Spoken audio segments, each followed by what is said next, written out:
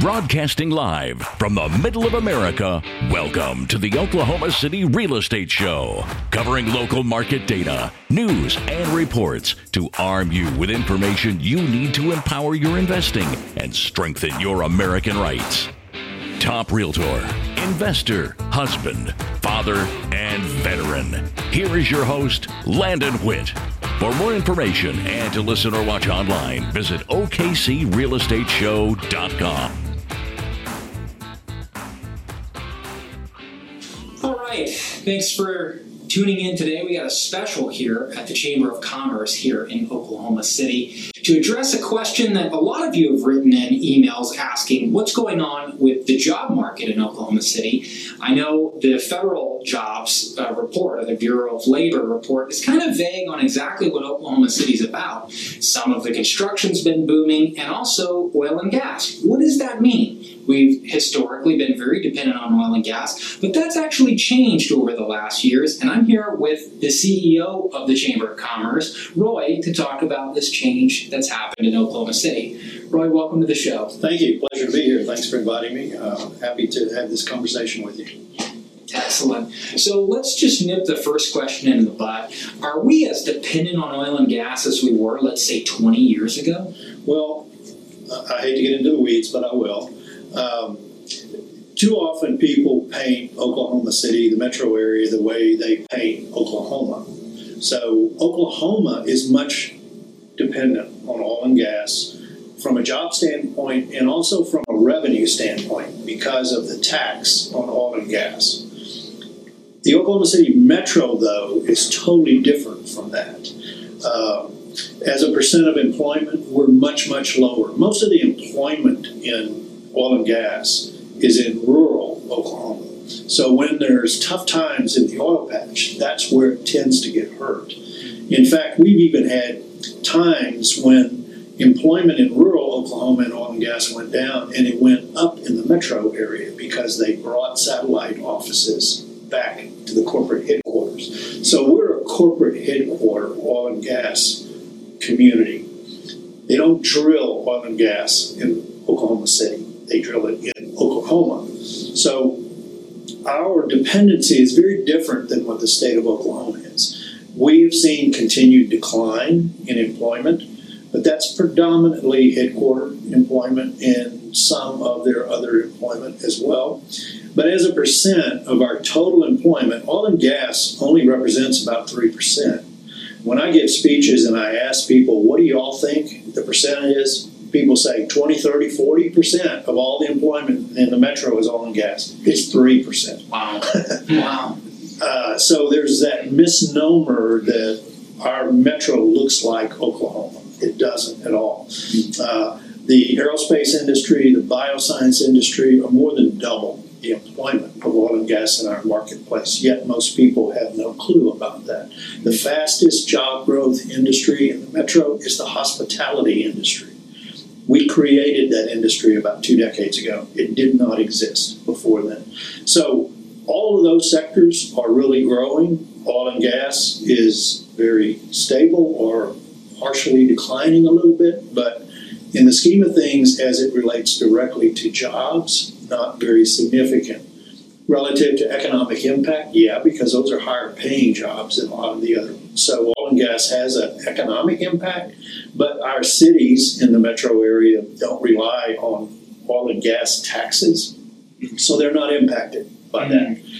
Mainly where they get impacted if that industry is in a decline is people have less buying power, maybe less retail sales purchases. But, it's gotten to the point now where because it's such a small percentage of overall employment,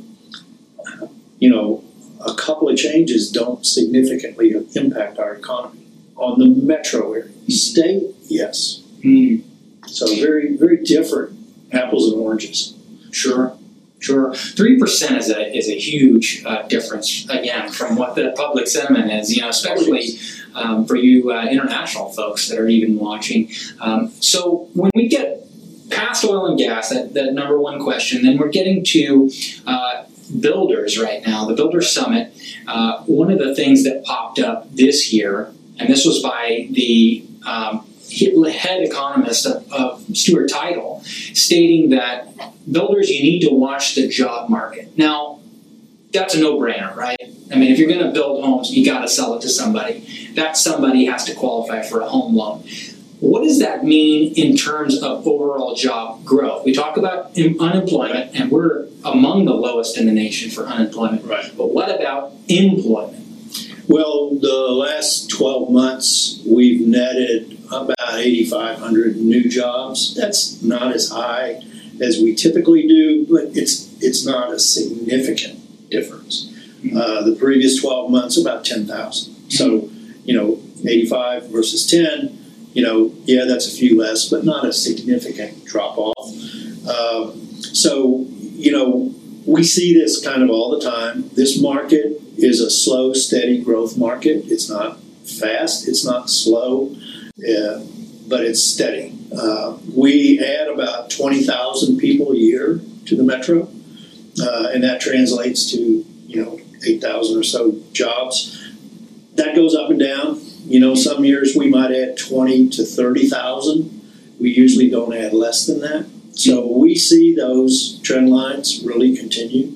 We're not an explosive market, never have been, and we're not a big contracting market. So we clip along usually at 1.5% to 2% growth every year, which is right in line with our population growth. Correct. Yeah, because that 20,000 people moving a year, that's about what, 1.5%?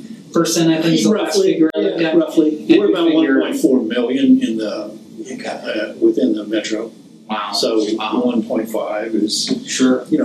Well, and 20,000 plus. You've got a family moves here. Not everybody gets a job, right? Right. Exactly. You still have lots of mothers doing hard work at home, taking care of the kids, and you've got kids that don't get jobs but are still counted as population growth. Exactly. So that's your figures. Now, when we talk about 8,500 new jobs, well, how is that metric? When you say new job, is that more people getting a job, or is that new positions that have never been there before? It's net new jobs. Okay. So yes, it is jobs that weren't there before. They could be very different from the ones that went away, because every year you lose jobs in many different business sectors, industry sectors, everything.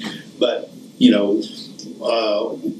where we're focused is on what we refer to as primary jobs, and those are the jobs that truly build an economy. They export goods and services outside of our market and import wealth.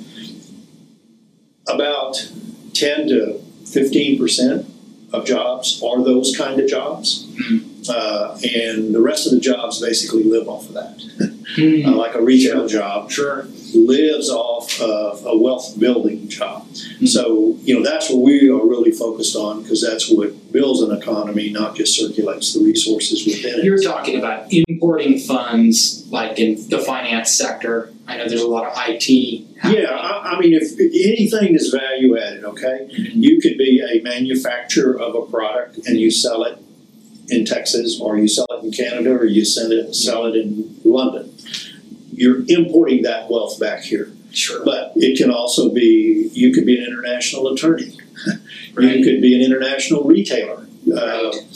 So it's not really what industry sector you're in, but where's your customer? And if your customer is out of our market, then you're importing wealth when you sell that good or service. So that's the kind of jobs we focus on, because if you create those primary jobs, you automatically create the secondary service jobs. and hospitality. Yeah, so if you make $100,000 a year and that salary is all coming from North Carolina, that's $100,000 now in our economy that didn't exist, and you're going to spend that money more likely than not, most of it in our market. You're going to buy a car or a house or clothes or food or whatever.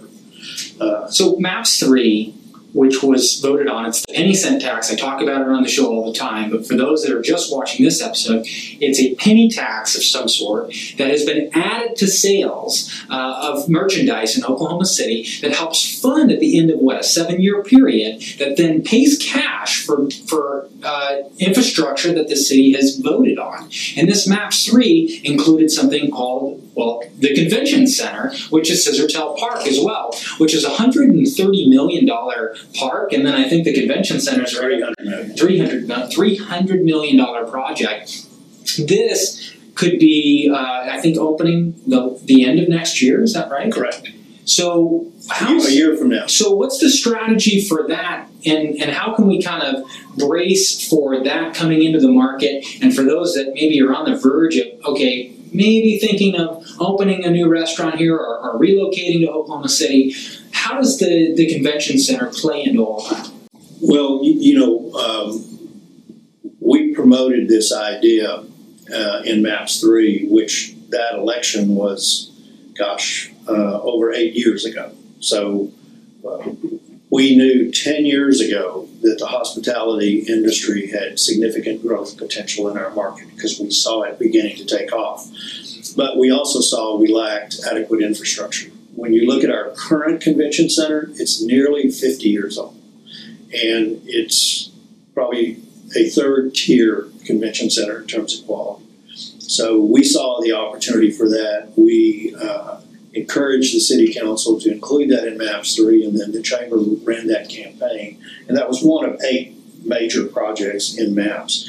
But this facility more than doubles the size of the current convention center. Plus, it's a Class A convention center, not a Class C. There's a 650-room Omni Hotel going in next door. So obviously, Omni is high on this project. As you mentioned, there's a $130 million park across the street. Mm-hmm. There's a $130 million transit system that serves it, a modern streetcar. There's a new parking garage apartment complex going in next door to it as well. But the neat thing about the hospitality industry, it's a primary job provider.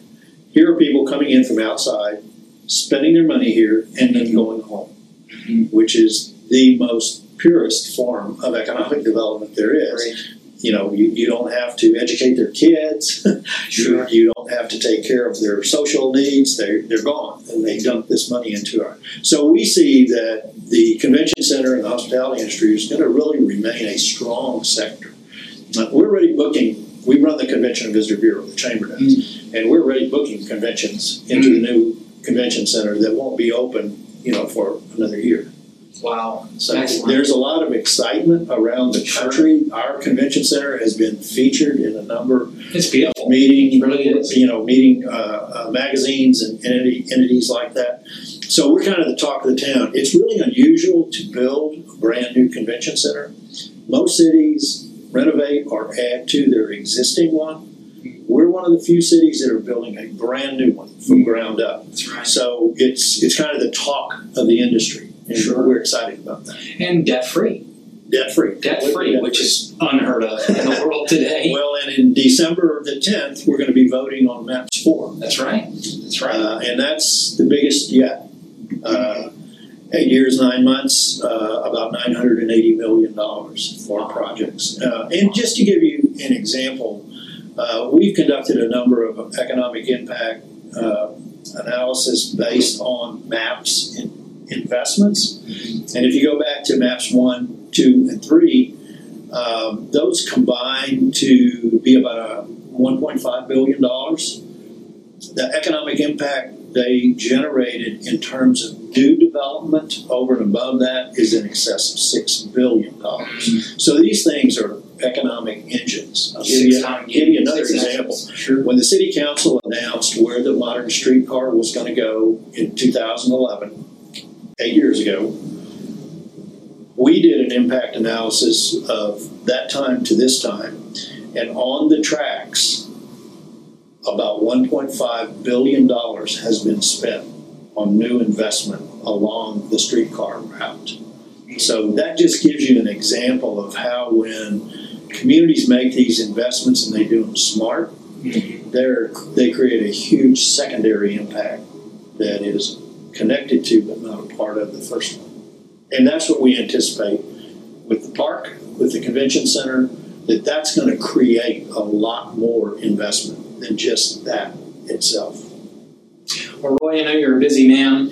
One final question, and this is what I know you investors are looking for and you're asking for.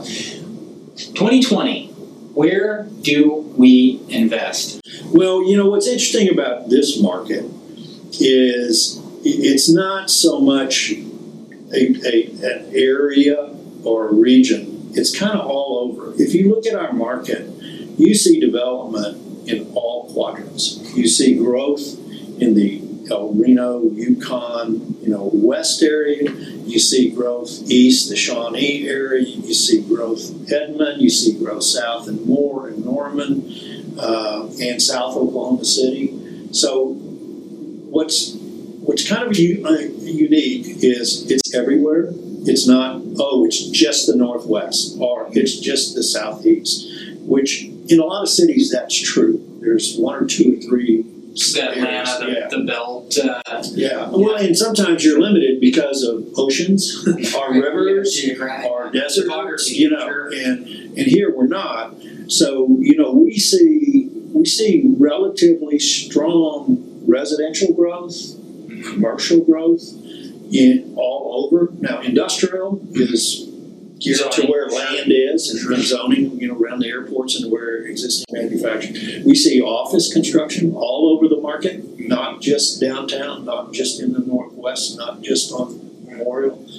And we see these commercial developments beginning to pop up. Something new, too, that we've seen in this market over the last, I would say 5 to 10 years, is the rejuvenation of neighborhoods, older neighborhoods. If you look around Oklahoma City, and downtown is some examples, but you can look at the Plaza District, Paseo District, the 23rd Street corridor, and you see all of these old neighborhoods where people are coming in, buying housing, renovating the housing, creating retail centers that really never existed before. So these kind of new neighborhoods that are really kind of the place to be now. You still see subdivision development, but you're seeing so much inner city redevelopment. Right. And in Oklahoma City, inner city could be 30 miles away because our city is so huge. 620 square miles. Yeah, sure. But it's really great seeing these kind of pockets of older neighborhoods really getting renovated. And primarily it's young people coming in because they can buy these houses very reasonable, put some more money in it to update it. All of a sudden, they now demand retail. So restaurants, retail operations, other kinds of service businesses start coming in. Entertainment. So we haven't seen that until beginning maybe a decade ago, and it's really getting traction. We're going to see a whole lot more of this rather than less, and that's kind of reinvesting in what you already have as opposed to building a whole lot more. So it's not going to stop the housing market growth, but it's a great phenomenon because it's showing people are reinvesting in their community instead of leaving it and investing somewhere else. Sure. Among the categories, this in closing, I promise I'll let you know. The construction industry has been booming here. We've had gains. Now we've got the road project coming up. Right. The last residential satisfaction survey was heavy on a need for road improvement. Right. That was one of the main concerns. I can only estimate that generates jobs temporarily, but then we see a fall off after that. When we see something like the #1 growth metric, at least from the Bureau of Labor coming out of the federal government, stating that construction is our largest growth sector, where finance, I think in the last 2 months, has even dropped down. How do we interpret that when we look at construction? Is construction just a fly-by-night thing where we should ignore that? Or is that a growth that we're expected to kind of stay within just because the city's going slow? Well, the reason we see a lot of it is because we as voters chose we wanted it. We passed several years ago $1 billion city bond issue, over half of which was road construction. But most of a city bond issue has to do with construction. It tends to be roads, drainage, fire, police stations, other city infrastructure that's needed. So usually a bond issue is pretty much construction. But then whenever you build something, you got to take care of it. So the more you build, the more jobs you're going to have to continue to have to take care of what it is you built, to maintain it or to run it or to manage it. So it's not long-term permanent jobs in a construction project, but at least it's jobs that wouldn't have been there had you not done it. So what we're seeing, though, too, is just the continued expansion. That bond issue was $1 billion. Well, the MAPS one now we're following up on is 960 or 80 million. There'll be another bond issue after this. There'll be another school bond issue. There'll be a county bond issue. So it's not like there's going to be an end tomorrow of construction jobs. Sure. And usually when you improve the infrastructure, you cause additional investment to happen. So you build a new road, all of a sudden people build commercial enterprises, houses, and all that kind of stuff along that road. So the more the infrastructure is enhanced, the more consumers will want to take advantage of that. Either live on it, drive on it, build on it, or whatever. So the higher the quality of infrastructure, the more investment is going to come and follow on that. Folks, you heard it for yourself. CEO of the Chamber of Oklahoma City, here, Chamber of Commerce. Thanks for watching. For more information and to listen or watch online, visit OKCRealEstateShow.com.